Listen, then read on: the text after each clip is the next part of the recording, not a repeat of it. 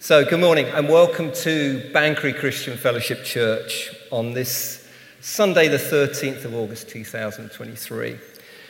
Whether you've had a bad week or a great week, whether you've come from afar or whether you've just come around the corner, whether you are a visitor with us or whether you are a regular with us, whether you're in here in church or listening in online, may I just say welcome. And we're here to worship God, the Creator. And we're going to do that in several ways this morning. We're going to sing hymns to him. We're going to be praying to him. We're going to open up the Word, the Bible, and we're going to hear of his words to us. And we're very grateful this morning to have Alex Hanna from UCCF come and preach later on. So we're looking forward to that.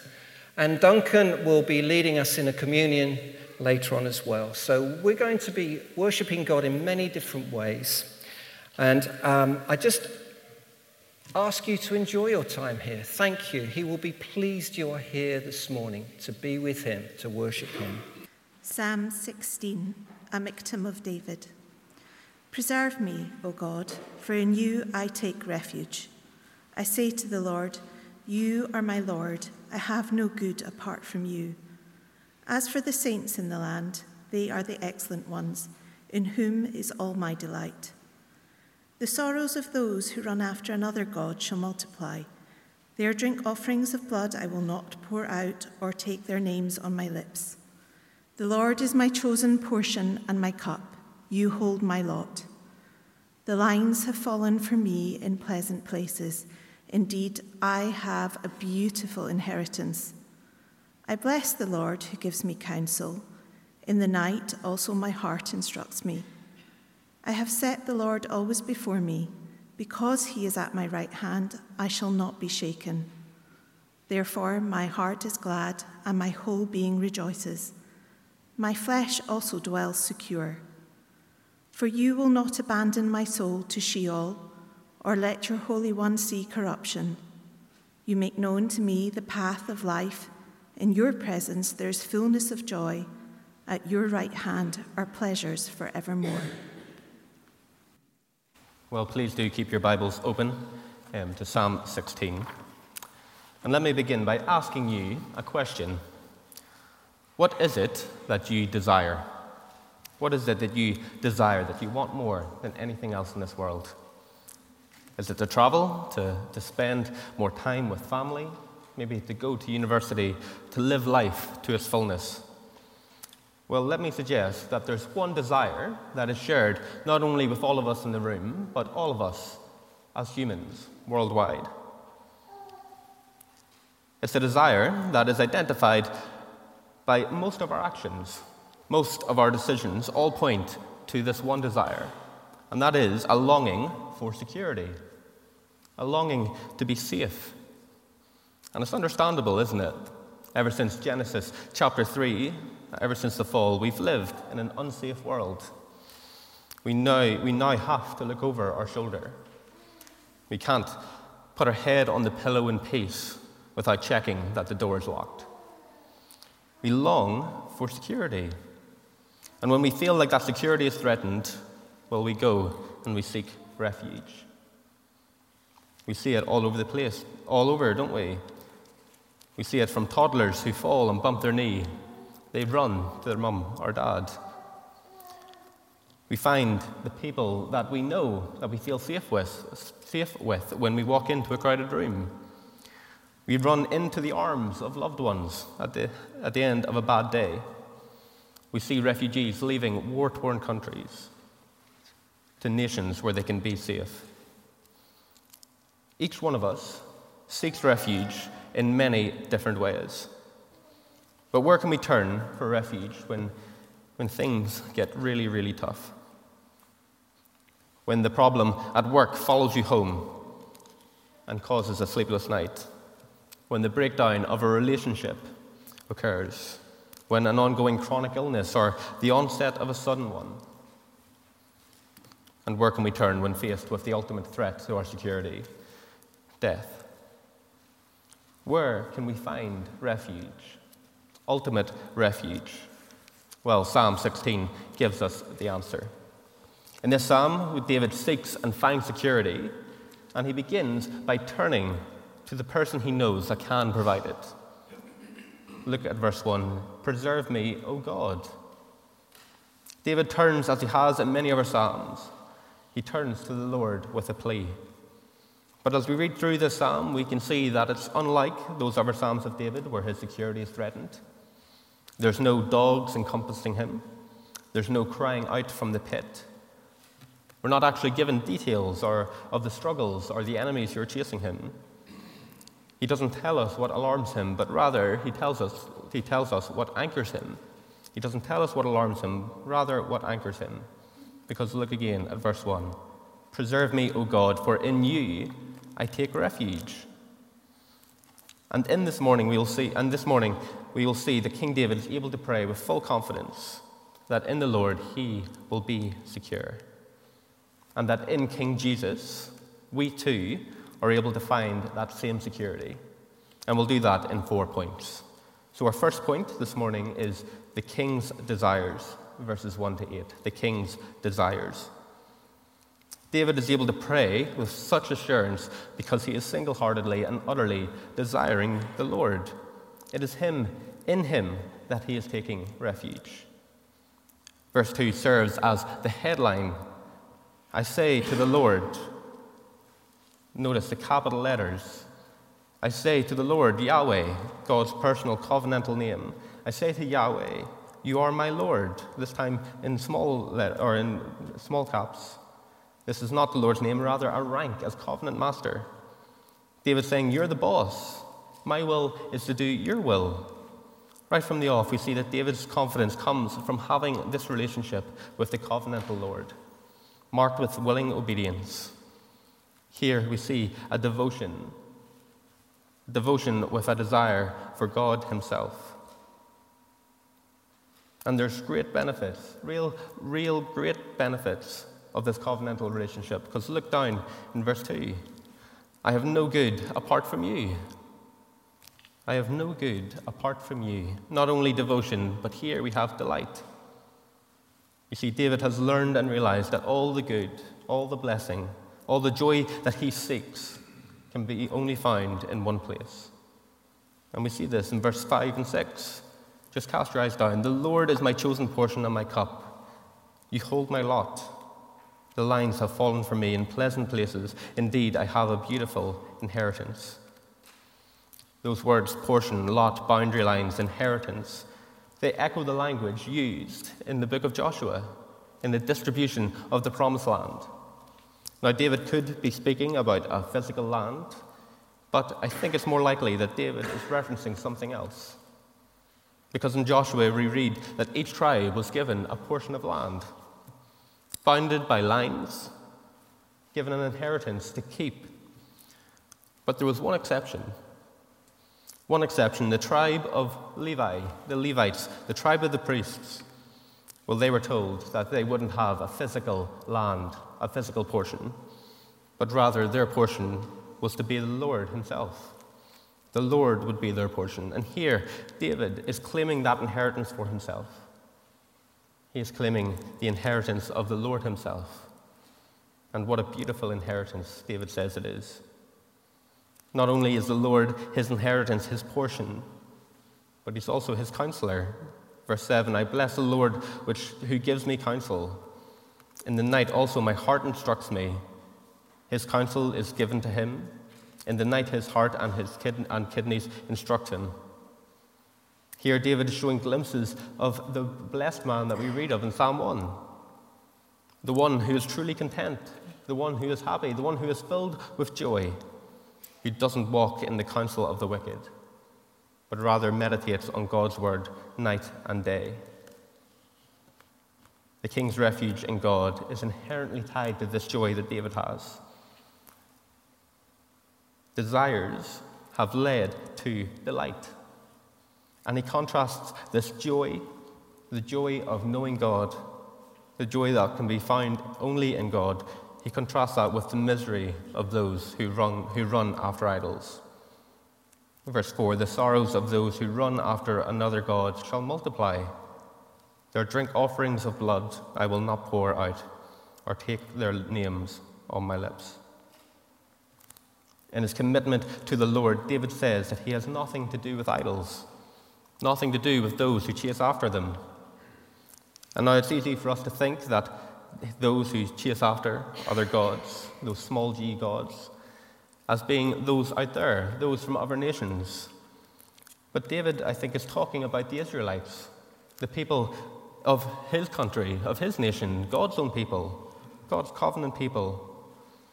In the Old Testament, we see multiple times that some Israelites would turn from Yahweh to sacrifice to other gods, a way of hedging their bets. Fertility, rain, harvest. Well, we've been told that God will provide for us, but we'll have a flutter and Baal just in case. Now, by our world standards, it makes sense, doesn't it, not to put your eggs in one basket. But by God's standard, it's detestable. Now, it is unlikely that we're here performing today rituals involving blood offerings, drink offerings of blood. But think of how we can often fall into the same trap as those Israelites. How we can often run after the other gods in our lives.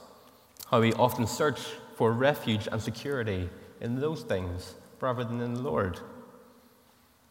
Money, career, a good degree, a husband or wife, children, success.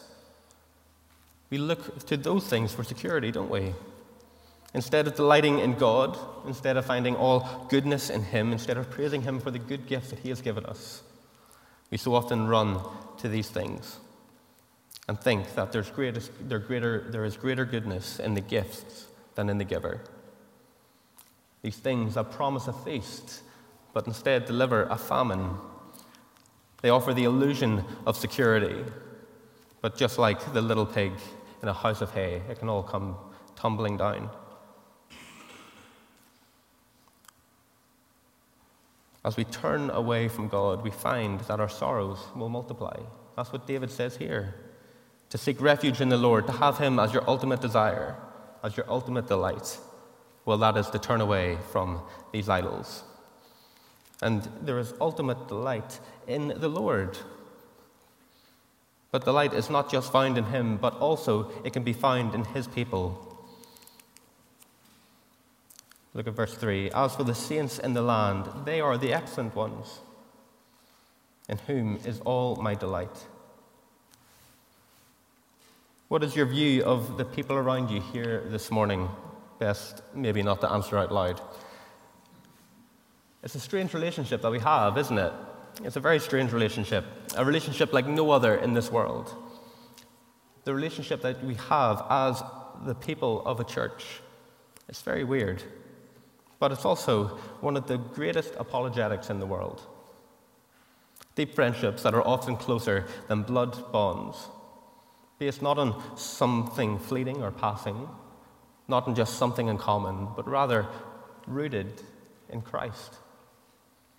A few years ago, some of my Christian friends that I met in London came to visit me in Northern Ireland. And one night we went out to my granny's farmhouse and we had supper. And over supper, it didn't take long for my family to see that these 5 English men and women were very, very different to me. They spoke about things such as art and theatre. They used words and phrases that have never been heard within those walls and will never be heard again, most likely. Words like Renaissance and phrases like, this would go really well with some avocado.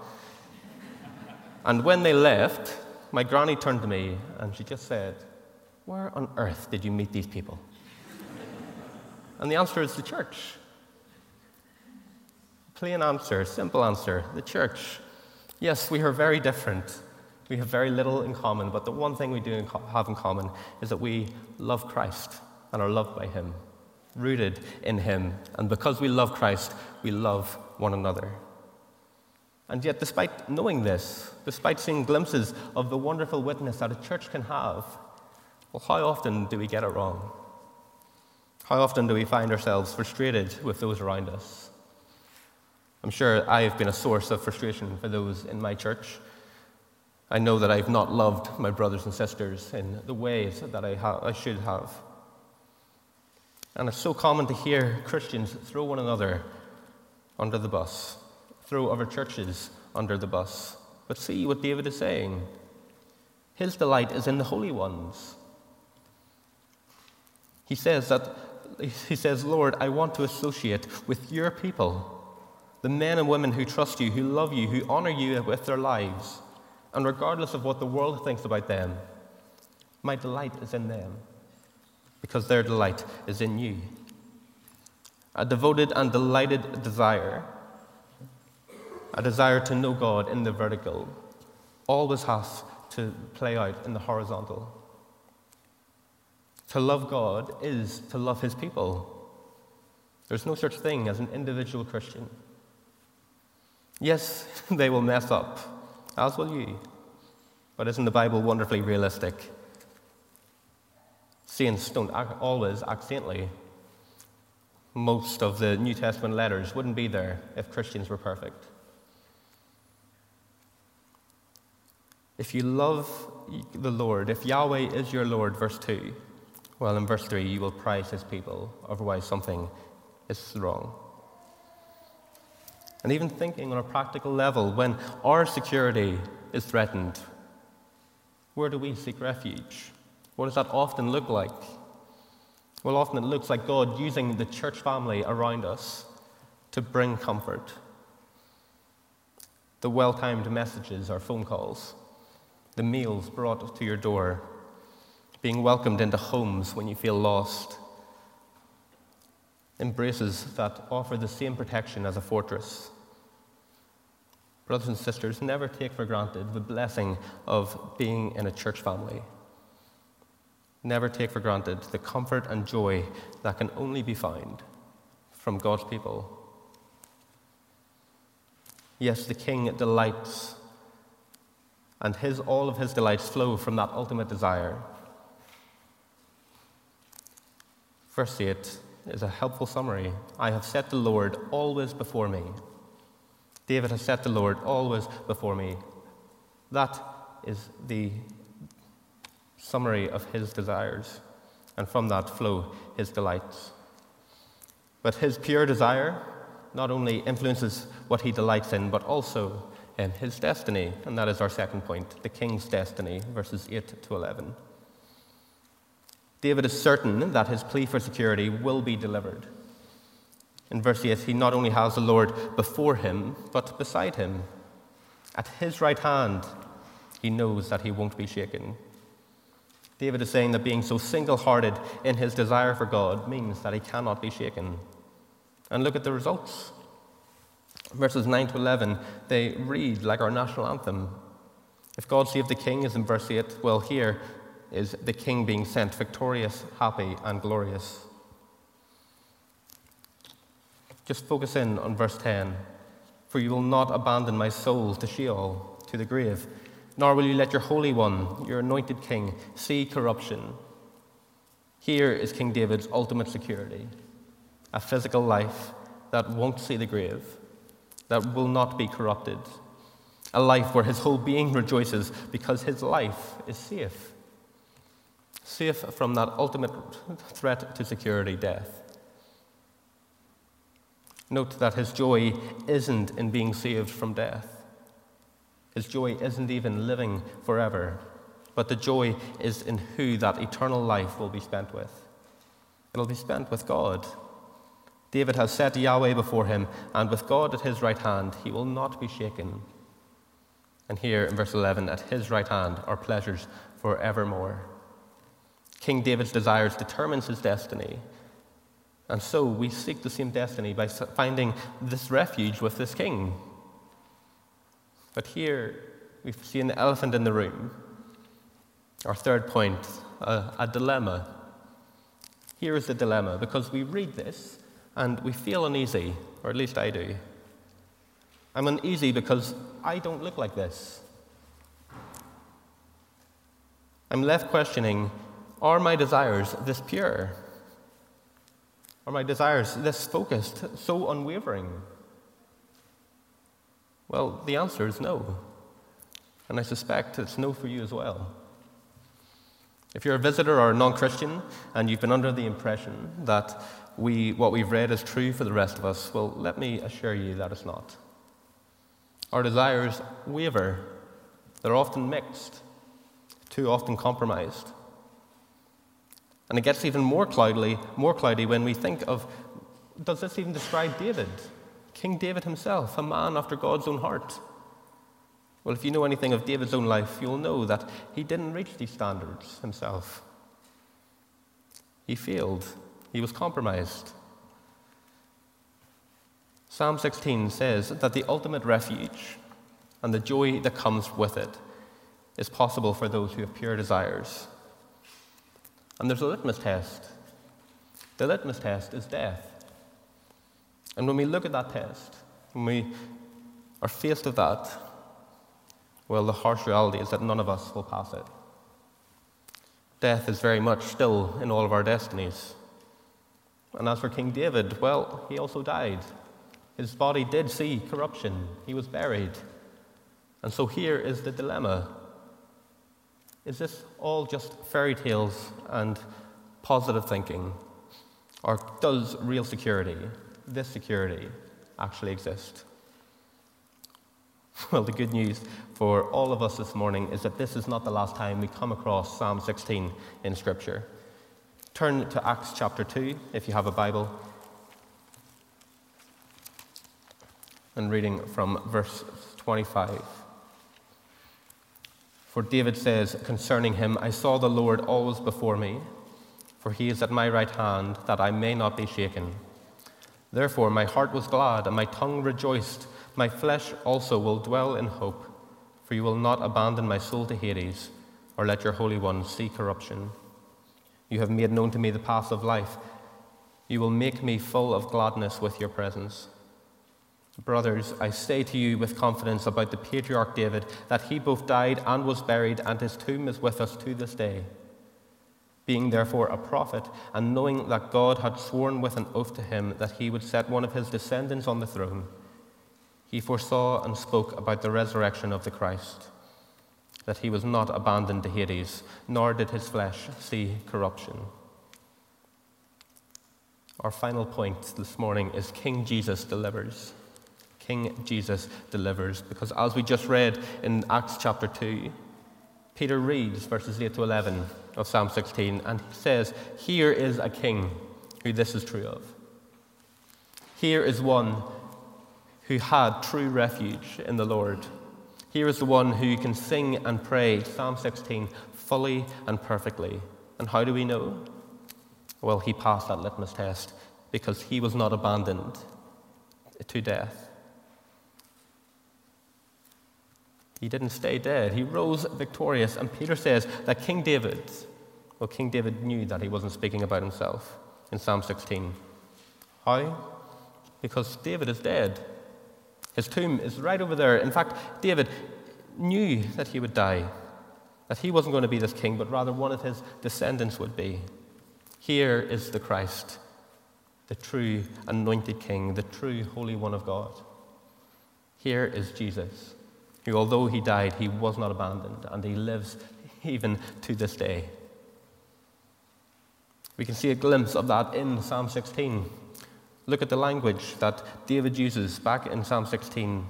My Lord, my delight, my lips, my chosen portion, my cup, my lot, my right hand, my heart, my whole being, my flesh, my soul. And then in verse 10, your Holy One, who will never see corruption. What was partly true of David is fully true of the Lord Jesus Christ. And like so many times in the Bible, when we read of David, we see the ultimate fulfillment in Jesus. Here is another. Paul also references Psalm 16 in Acts 13 as a defense of the resurrection. And so Peter and Paul use verse 10 in this defense of the resurrection. But we need to be careful.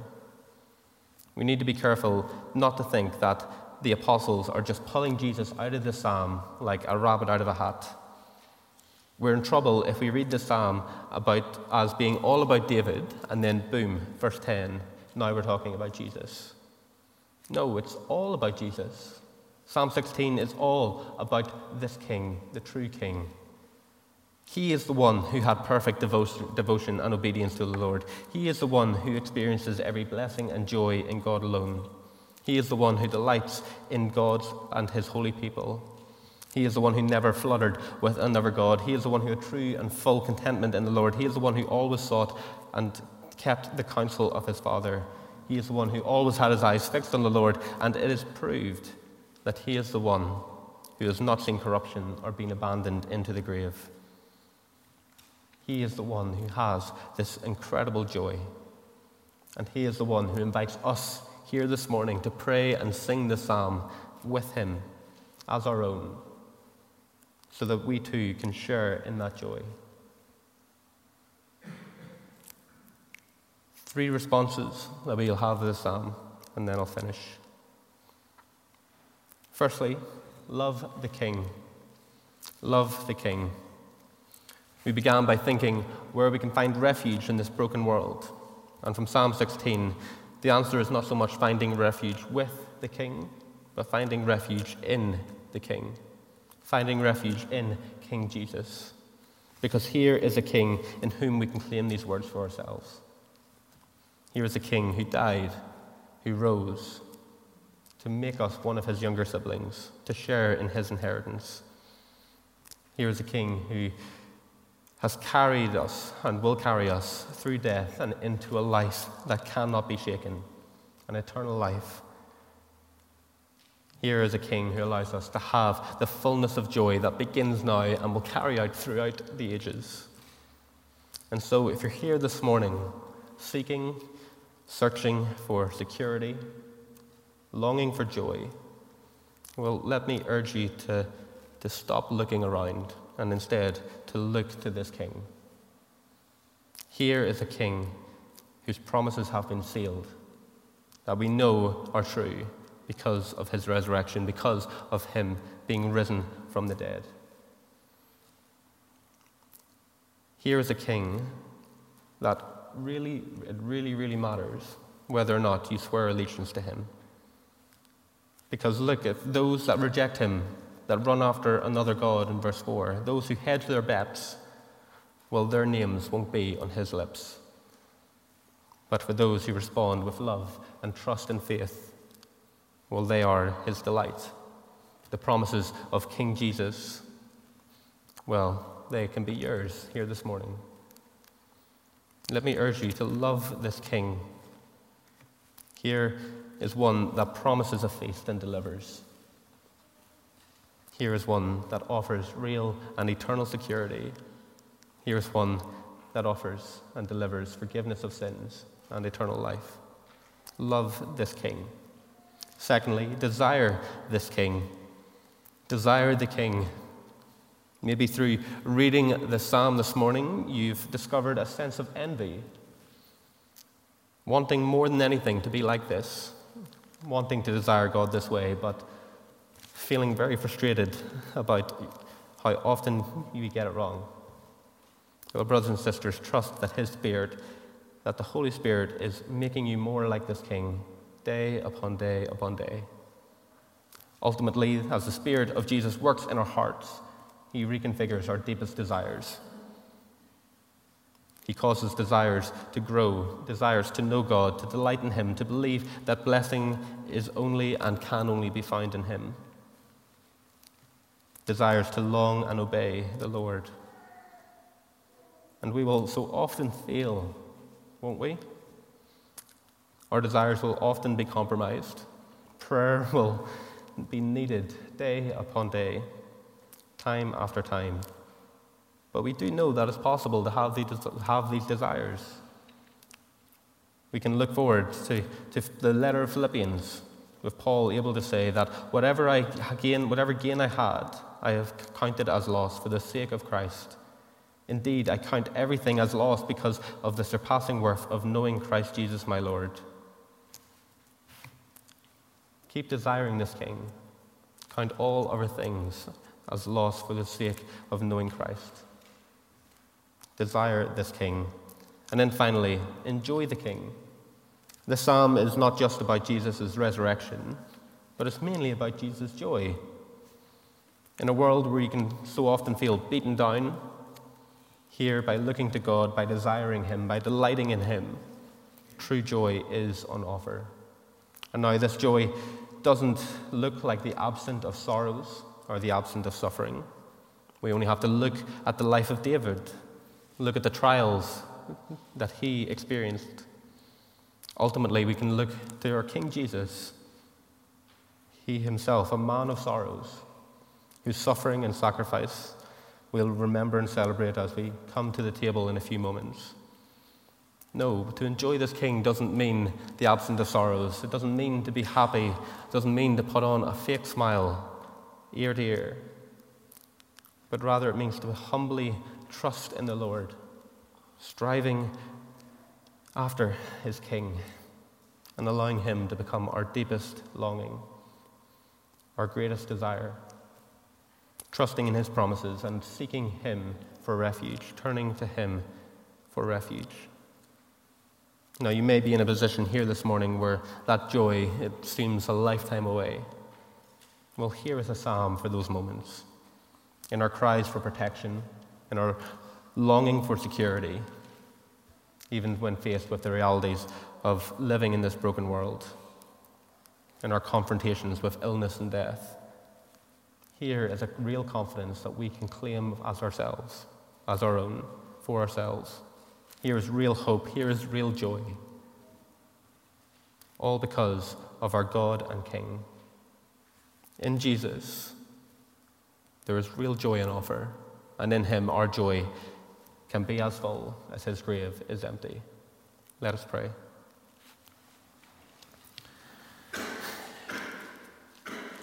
Heavenly Father, You're good, You're holy, and we thank You, Lord, for the Psalm of David. We thank You that we can pray and sing these words of the King because of the King of Kings. Father, we praise You that all these blessings can be ours because of what Christ has done for us and because we are in Him. We thank You, Father, that in Christ there is forgiveness of sins, there is eternal life, there is unparalleled joy, there is ultimate refuge. And Father, we realize that we often fall short of these desires. Our delight is often found in other things. Our devotion is often compromised. And we pray that by Your help, You would help us to love this King and His people.